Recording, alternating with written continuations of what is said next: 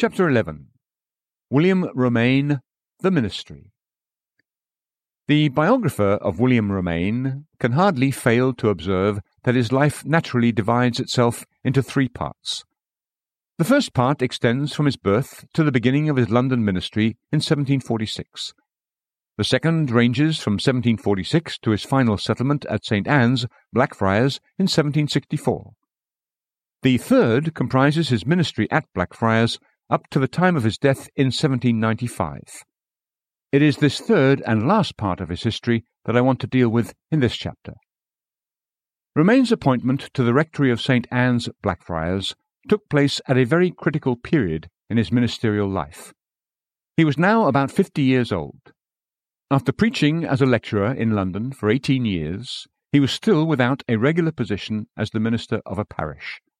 Every door seemed shut against him. Opposition and persecution followed him wherever he went. It seemed, in short, a question of whether or not he should give up London altogether and turn his steps elsewhere. Lord Dartmouth offered him a living in the country. Whitefield urged him to accept a large church at Philadelphia. Hot-headed friends urged him to let them build a chapel for him. It seemed far from improbable that he might fulfill the predictions of his enemies by leaving the Church of England and becoming a regular dissenter. However, Romaine had a very deep sense of the value of the Church of England. He loved her articles and prayer book with no common love. Whatever her defects in administration, and however poorly she treated her best children, he believed that the occupants of her pulpits had distinct advantages, and he steadfastly refused to leave her.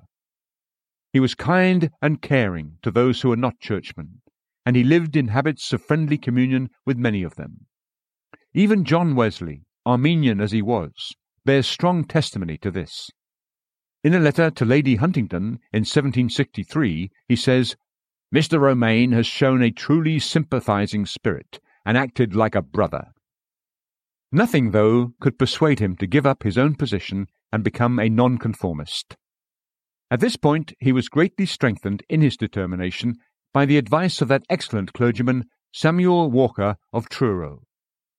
He resolved to stick by the church in which he had been ordained, and to wait patiently for some door to be opened. His patience was at length rewarded.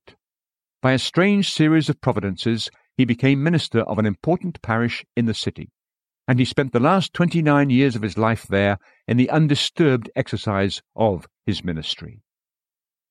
The circumstances under which Romaine was appointed to his new sphere of duty were somewhat remarkable.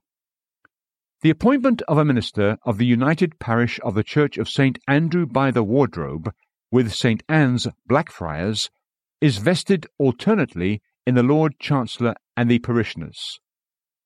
The immediate predecessor of Romaine was Mr. Henley, nephew of the then Lord Chancellor Henley. He only held the position for about 6 years before he died of putrid fever, caught when visiting a parishioner. Upon Henley's death, the appointment fell to the turn of the parishioners, and at once some of Romaine's friends, without his knowledge and consent, decided to nominate him as a candidate for the vacant position. It was soon found that at least 2/3 of the parishioners were in his favour, and although he refused to solicit votes for himself, his interest was warmly supported by Lady Huntingdon, Mr. Thornton, and Mr. Madden. There were 2 other candidates beside Romaine, and in accordance with the custom on such occasions, he was called on to preach a probationary sermon before the parishioners. This sermon, preached on September 30, 1764, from 2 Corinthians 5:5, is to be found among his printed works, and is a credit both to his heart and head. One part of it, in which he assigned his reason for not seeking the electors in person, deserves special notice. He said, "Some people have insinuated that it was from pride that I would not go about the parish from house to house, asking for votes, but truly it was from another motive. I couldn't see how this could promote the glory of God. How can it be for the honour of Jesus that his ministers, who have renounced fame, riches, and ease, should be most anxious and earnest in the pursuit of those very things that they have renounced? Surely this would be getting into a worldly spirit, as much as the spirit of a politician seeking votes. As this method of seeking votes cannot be for Jesus' sake, so neither is it for our honour. It is far beneath our function, nor is it for your profit. What good is it to your souls? What compliment is it to your understanding? And what advantage is it to you, in any way, to be directed and applied to by every person with whom you have any connection, or on whom you have any dependence? Is not this depriving you of your freedom of your choice? Determined by these motives, when my friends, of their own accord, put me up as a candidate, to whom I have to this hour made no request, directly or indirectly, I left you to yourselves. If you choose me, I desire to be your servant for Jesus' sake, and if you do not, may the will of the Lord be done. It deserves notice that this sermon did the preacher's cause no harm, but rather worked in his favour. It was well received by the parishioners, and was published at their request. Notwithstanding the strong support Romaine received, his appointment was not secured without great difficulty and opposition. A hotly contested election, a poll, a scrutiny, and an appeal to the Court of Chancery interposed between the first movement of his friends and the final accomplishment of their wishes. At length, after 18 months' delay, all obstacles were overcome, a decree was given in his favour by Lord Henley, and he was instituted and inducted as rector of St. Anne's, Blackfriars, in February 1766. No one, perhaps, throughout this anxious period of suspense, worked more earnestly in his behalf than Lady Huntingdon. She saw clearly the immense importance of such a champion of Christ's gospel being settled in a prominent position in London, and she left no stone unturned to secure his success. Help was also raised by an unexpected source. A tavern owner in the parish is said to have been one of his most active supporters. At first, no one could understand the reason. When it was all over, though, Romaine called on him to thank him. The tavern owner replied, "Indeed, sir, I'm more indebted to you than you to me, for you've made my wife, who was one of the worst, the best woman in the world." Romaine entered on his new position with a very deep sense of his own insufficiency. He who intended him to be a wise master-builder taught him to lay a sound foundation of self-abasement and humility. His own letters on the occasion of his election provide a very expressive picture of his feelings. In one letter he said, "My friends are rejoicing all around me, and are wishing me a joy that I cannot take. It's my master's will, and I submit. He knows best what is for his own glory and his people's good, and I am certain he makes no mistakes on either of these points. But my head hangs down upon the occasion because of the greatest apprehension that I ever had of the care of souls. I am frightened to think of watching over 2,000 or 3,000, when it's work enough to watch over one. The plague of my own heart almost wearies me to death. What can I do with so vast a number?" In a letter to Lady Huntingdon on the same date, he wrote, "Now, when I was setting up my rest, and had begun to say unto my soul, Soul, take your ease, I am called into a public station, and to the sharpest engagement, just as I had got into winter quarters. I can see nothing before me, so long as breath is in my body, but war, and that with unreasonable men, a divided parish, an angry clergy, and a wicked world, all to be resisted and overcome.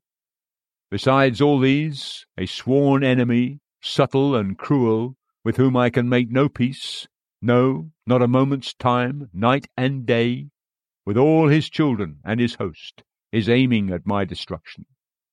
When I take counsel of the flesh, I begin to faint, but when I go to the sanctuary, I see my good cause, and my almighty master and true friend, and then he makes my courage revive. Although I am in no way fit for the work, yet he called me to it, and on him I depend for strength to do it, and for success to crown it. I utterly despair of doing anything as of myself, and therefore the more I have to do, the more I will be forced to live by faith on him. In this view, I hope to get a great reward by my living. I will want Jesus more and will get closer to him. Whatever anticipations of trouble Romaine may have formed in his mind, he met with comparatively little at Blackfriars.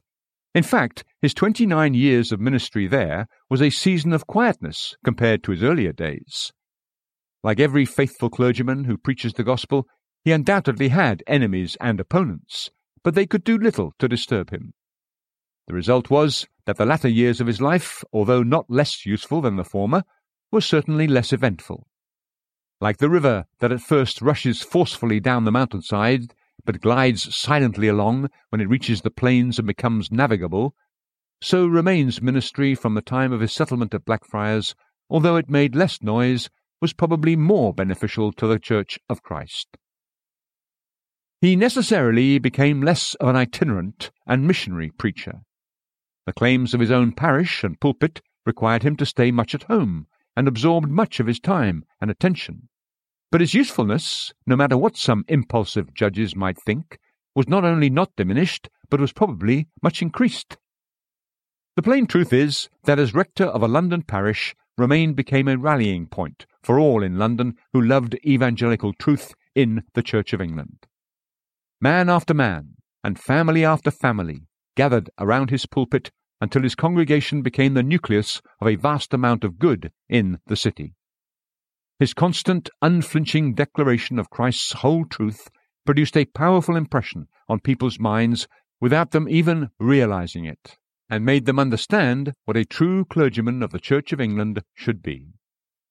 His undeniable learning made him an adversary whom few cared to fight with, and gave a weight to these assertions that they did not always possess when they came from the lips of half-educated men. His position gave him distinct advantages. Almost within sight of both St. Paul's Cathedral and Westminster Abbey, he held a post from which he was always ready to go forth and do battle, either with tongue or pen. If error arose rampant, he was prepared to attack it immediately. If truth was assaulted, he was equally prepared to rush out and defend it. In short, the good that he did as rector of Blackfriars, though less showy, was probably more solid and permanent than the good that he did all the rest of his life. To attempt to chronicle all the events of his life during his 29 years at Blackfriars would be of little use, even if we possessed materials for doing so. From the very beginning of his duty, he took great effort to have the services of his church conducted with strict reverence and good order. Like many other clergymen, he did not rest until he had put the framework of his church in good repair, had built a good parsonage, and made the religious schools thoroughly efficient. Once these things had been accomplished, he gave himself entirely to the direct work of his office. He was never idle, and he seldom passed a silent Sabbath. Preaching, visiting, writing for the printing press, or corresponding with the many people who asked his advice, occupied nearly all his time to his life's end. He was not, perhaps, what would be called nowadays a sociable man. Cadogan says, "He was naturally close and reserved, irritable to a certain degree, short and quick in his replies, and frequently mistaken as being rude and pessimistic, where he meant nothing of the kind. If he had paid more attention than he did to the various distresses of soul and body that were brought before him, he would have had no time left for reading, meditation, and prayer, and basically for what every man must attend to in private who would be useful in public. It was not uncommon for him to tell those who came to him with cases of conscience and questions of spiritual concern that he said all he had to say in the pulpit. Thus, people might be hurt for the moment by such a dismissal, but they only had to attend his preaching, and they soon found that their difficulties had impressed him as well as themselves, that they had been submitted to God, and that they had been the subject of his serious and affectionate consideration. These observations of Cadogan's deserve special attention. Sadly, Romaine is not the only minister whose reputation has suffered from shameful misrepresentation and misconstruction. Few men, unfortunately, are so likely to be unfairly judged as ministers who fill prominent positions and are noted for their gifts and graces. Even Christians are too ready to set them down as haughty, proud, cold, distant, reserved, and unsocial, without any just reason for doing so. The immense demands continually made on the time and strength, the many private difficulties they frequently have to contend with, and the absolute necessity they are under of much daily reading, meditation, and communion with God, are all things too often entirely forgotten by the people. Many indeed are the wounds of feeling that ministers have to endure from the unkind remarks of unreasonable friends. The cup that Romaine had to drink is a cup that many clergymen have to drink in the present day. The few anecdotes preserved about William Romaine are all somewhat characteristic of the man as Cadogan describes him. They all give the idea of one who was short and abrupt to an extreme in his communications, so much so, in fact, that we can quite understand fault-finding people being offended by him. Yet the anecdotes always tend to prove that he was a man of uncommon graces, gifts, and good sense. One evening he was invited to a friend's house, and after tea the lady of the house asked him to play cards, to which he made no objection. The cards were brought out, and when all were ready to begin playing, Romaine said, "Let us ask the blessing of God." "Ask the blessing of God?" said the lady in great surprise. "I never heard of such a thing before a game of cards." Romaine then asked, "Should we engage in anything on which we cannot ask God's blessing?" This reproof put an end to playing cards.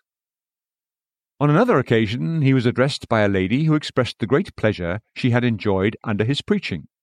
She added that she could comply with his requirements, with the exception of one thing. "And what is that?" asked Romaine. "Cards, sir," was the reply. "You think you could not be happy without them?" "No, sir, I know I could not." "Then, madam," he said, "cards are your God, and they must save you." It is recorded that this direct remark led to serious reflections, and finally to the abandonment of card-playing. When the unhappy Dr. William Dodd was sentenced to death for forgery, Romaine, among others, felt a deep and sombre interest about him. There was once a time when he and Dodd had been close friends, because of their common zeal for the promotion of Hebrew learning. When, however, poor Dodd began to love the world better than Christ, the close friendship gradually ceased, and Dodd actually told Romaine that he hoped he would not acknowledge him if they met in public. Before his execution, Romaine visited him in Newgate Prison at Dodd's specific request, and many were anxious to know what he thought of the prisoner's spiritual state. The only answer that could be extracted from him, though, was this: "I hope he may be a real penitent, but there's a big difference between saying, 'God be merciful to me, a sinner,' and really feeling it." As short and abrupt as the clergyman of Blackfriars evidently was in his demeanour, he was very sensible of his own deficiencies, and was very willing to confess himself in the wrong. On one occasion, a dissenting minister, who often attended his lectures, called on him to complain about some harsh reflections that he thought Romaine had made about dissenters.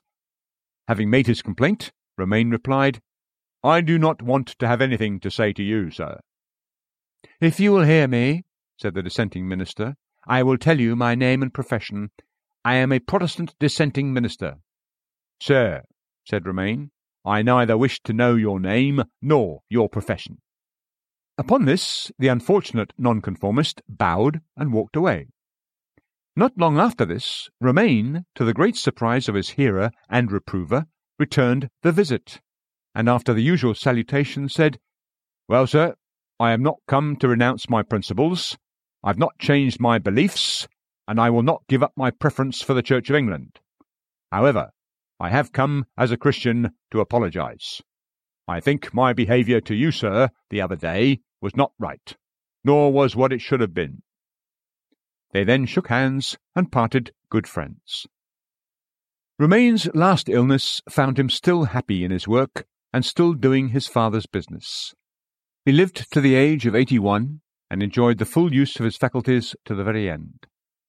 During the last 10 years of his life he seems to have become greatly mellowed and softened, and to have been a beautiful example of that lovely sight, a godly old man, a grey head found in the way of righteousness. Proverbs 16:31. He went gradually down the valley toward the river with all the golden richness of a setting sun in summer.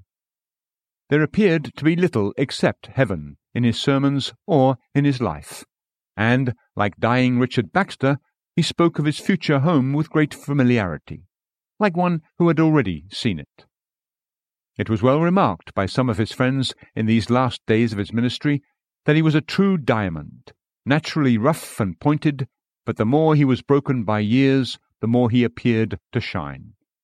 There was often a light upon his countenance, especially when he preached, that looked like the dawn, or a faint appearance of glory. If anyone asked him how he was doing, his general answer was, "As well as I can be, out of heaven." He made this reply shortly before his death to a friend of a different denomination, and then added, "There's only one central point in which we must all meet: Jesus Christ and Him crucified."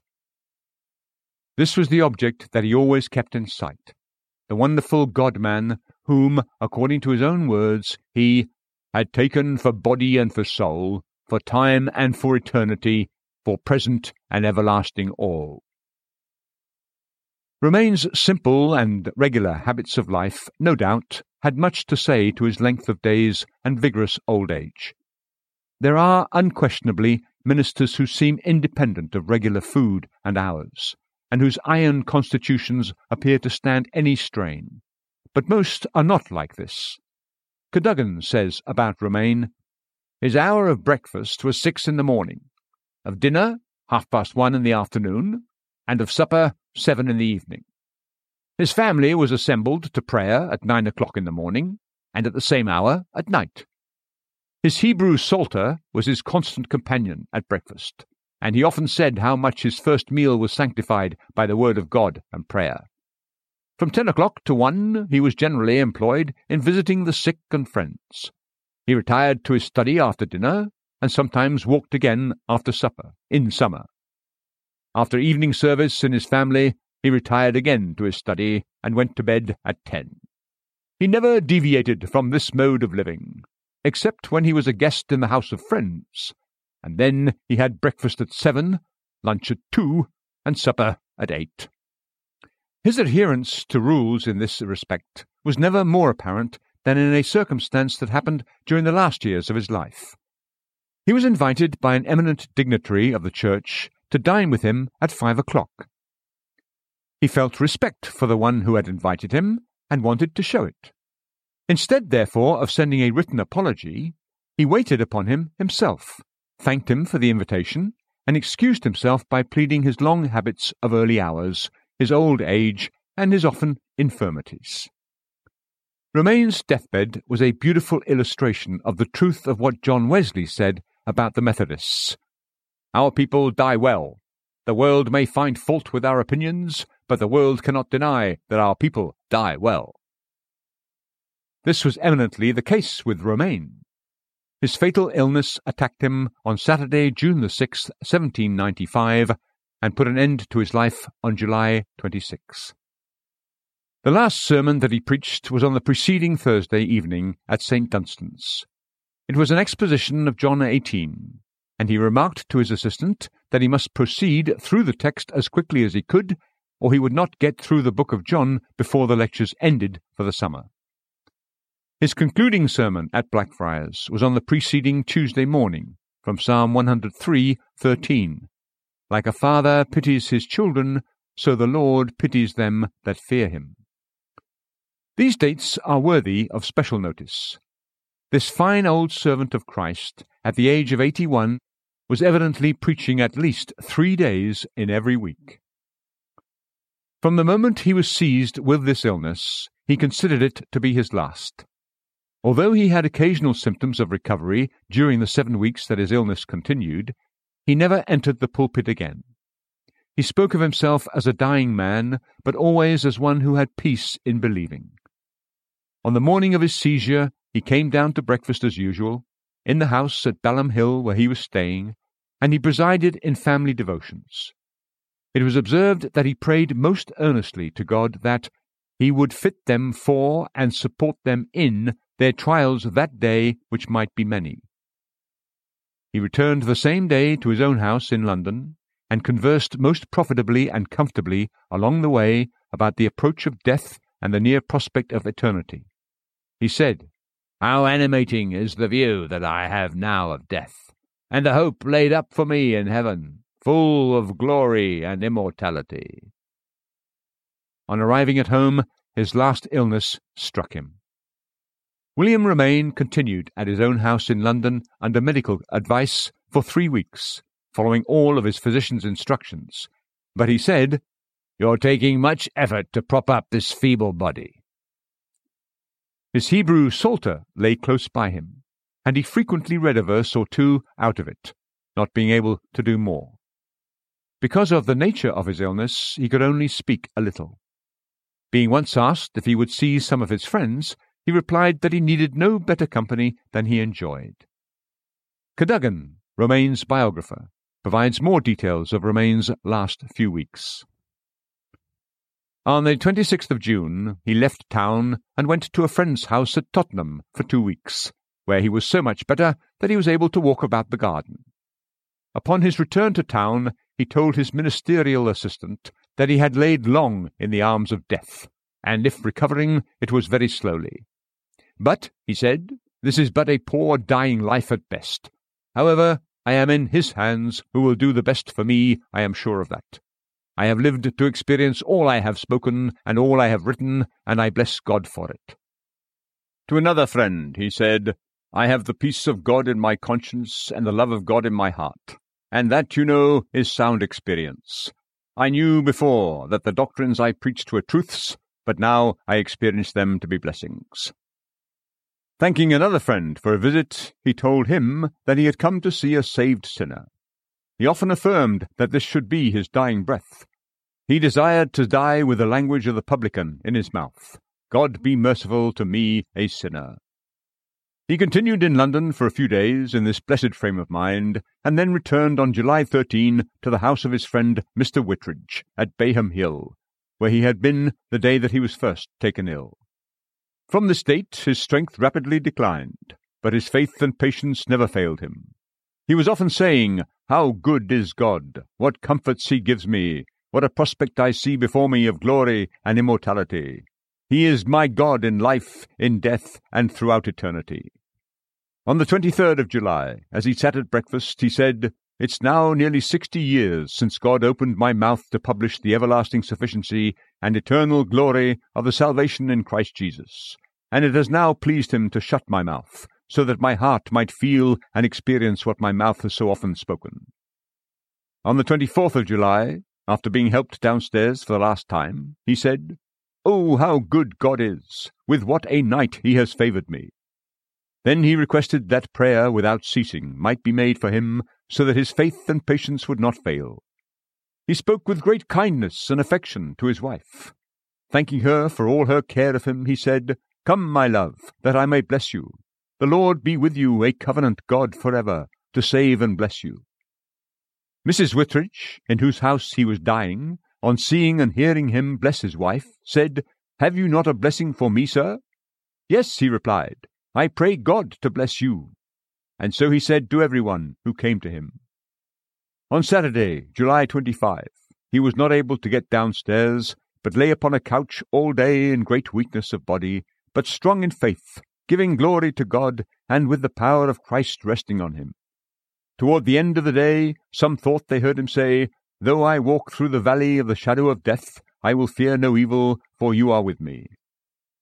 About an hour before his death, Mr. Whitridge, his host and friend, said, "I hope, my dear sir, you now find the salvation of Jesus Christ precious, dear, and valuable to you." His answer was, "He is a precious Saviour to me now." These were the last words he spoke to man. He was heard to say to the Lord, "Holy, holy, holy, blessed Jesus, to you be endless praise." About midnight, as the Sabbath began, he breathed his last, and he entered that eternal rest that remains for the people of God.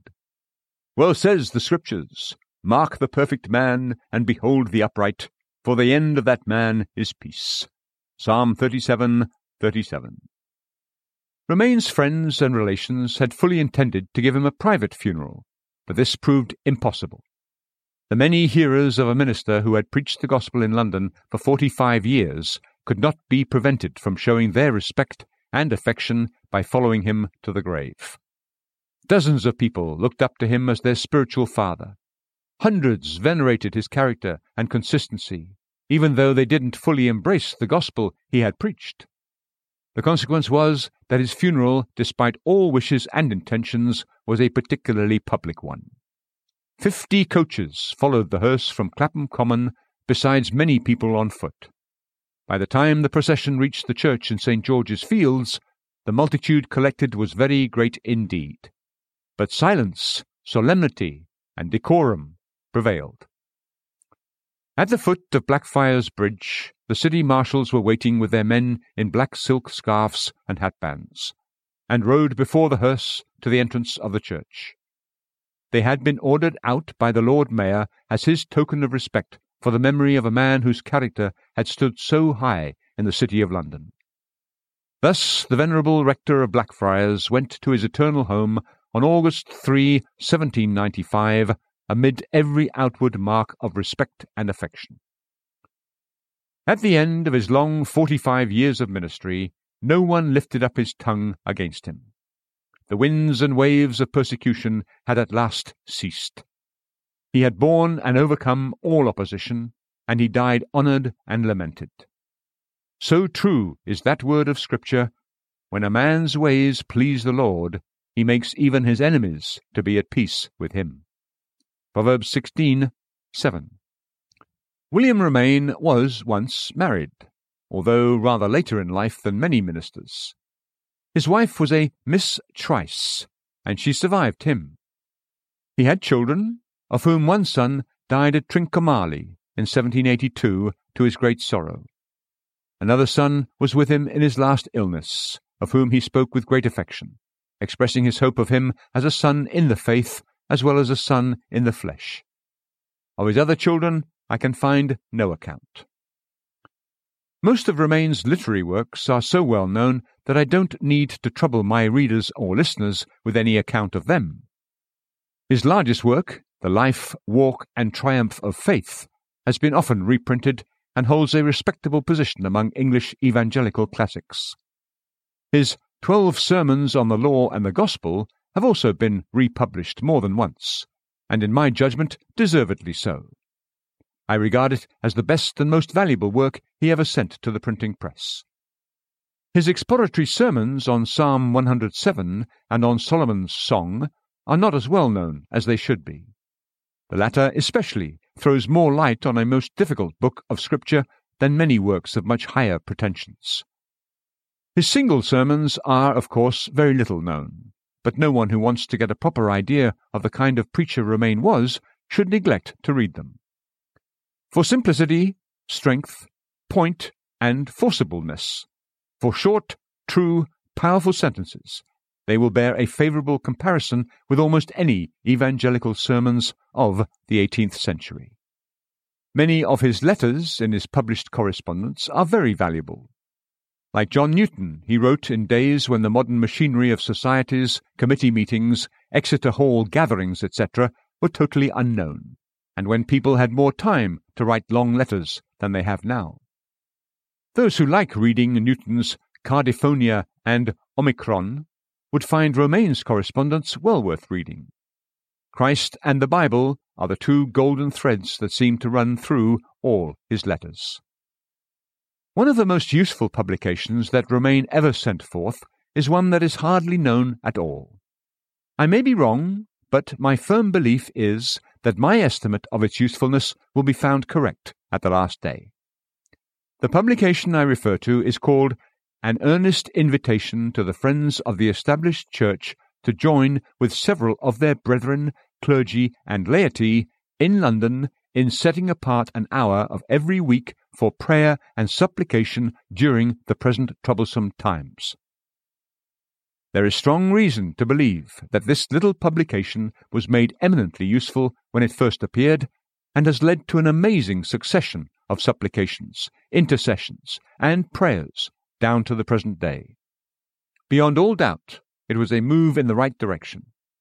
it sent men to him who alone has all hearts in his hands, and who alone can revive his church in dead times. Who can tell but that much of the Spirit's work in the last 60 years will be found at last to have been the answer to Romaine's prayers? One fact, though, deserves to be especially remembered. When Romaine first sent forth this invitation in 1757, he only knew about a dozen clergymen in all of England who were willing to unite with him and join his proposal of prayer. But by the time he died in 1795, he believed that the number of like-minded men in the established church had grown to at least 300. That fact alone speaks for itself. I will leave the fourth spiritual hero of the 18th century here, asking my listeners to give his name the honour that it deserves. He didn't have all the popular gifts of some of his contemporaries. He did not possess all the pleasant and attractive characteristics of many in his day. But considering him in his entirety, he was a great man, and a mighty instrument in God's hand for good. He stood in a most prominent position in London for 45 years, testifying to the gospel of the grace of God, and never flinching for a day. He stood alone, with almost no backers, supporters, or fellow labourers. He stood in the same place, constantly preaching to the same hearers, and not able, like Whitefield, Wesley, Grimshaw, and other itinerant brethren, to preach old sermons. He stood there witnessing to truths that were most unpopular, bringing down upon him opposition, persecution, and scorn. He stood in a most public post, and was continually watched, observed, and noticed by unfriendly eyes that were ready to detect faults in a moment if he committed them. Yet during all these 45 years he maintained a blameless character and firmly upheld his first principles to the end. He died like a good soldier at his post, full of days and honour. The man of whom these things can be said must have been no common man. It is place and position that specifically prove what we are. In England in the 18th century there were not 4 spiritual champions greater and more honourable than William Romaine.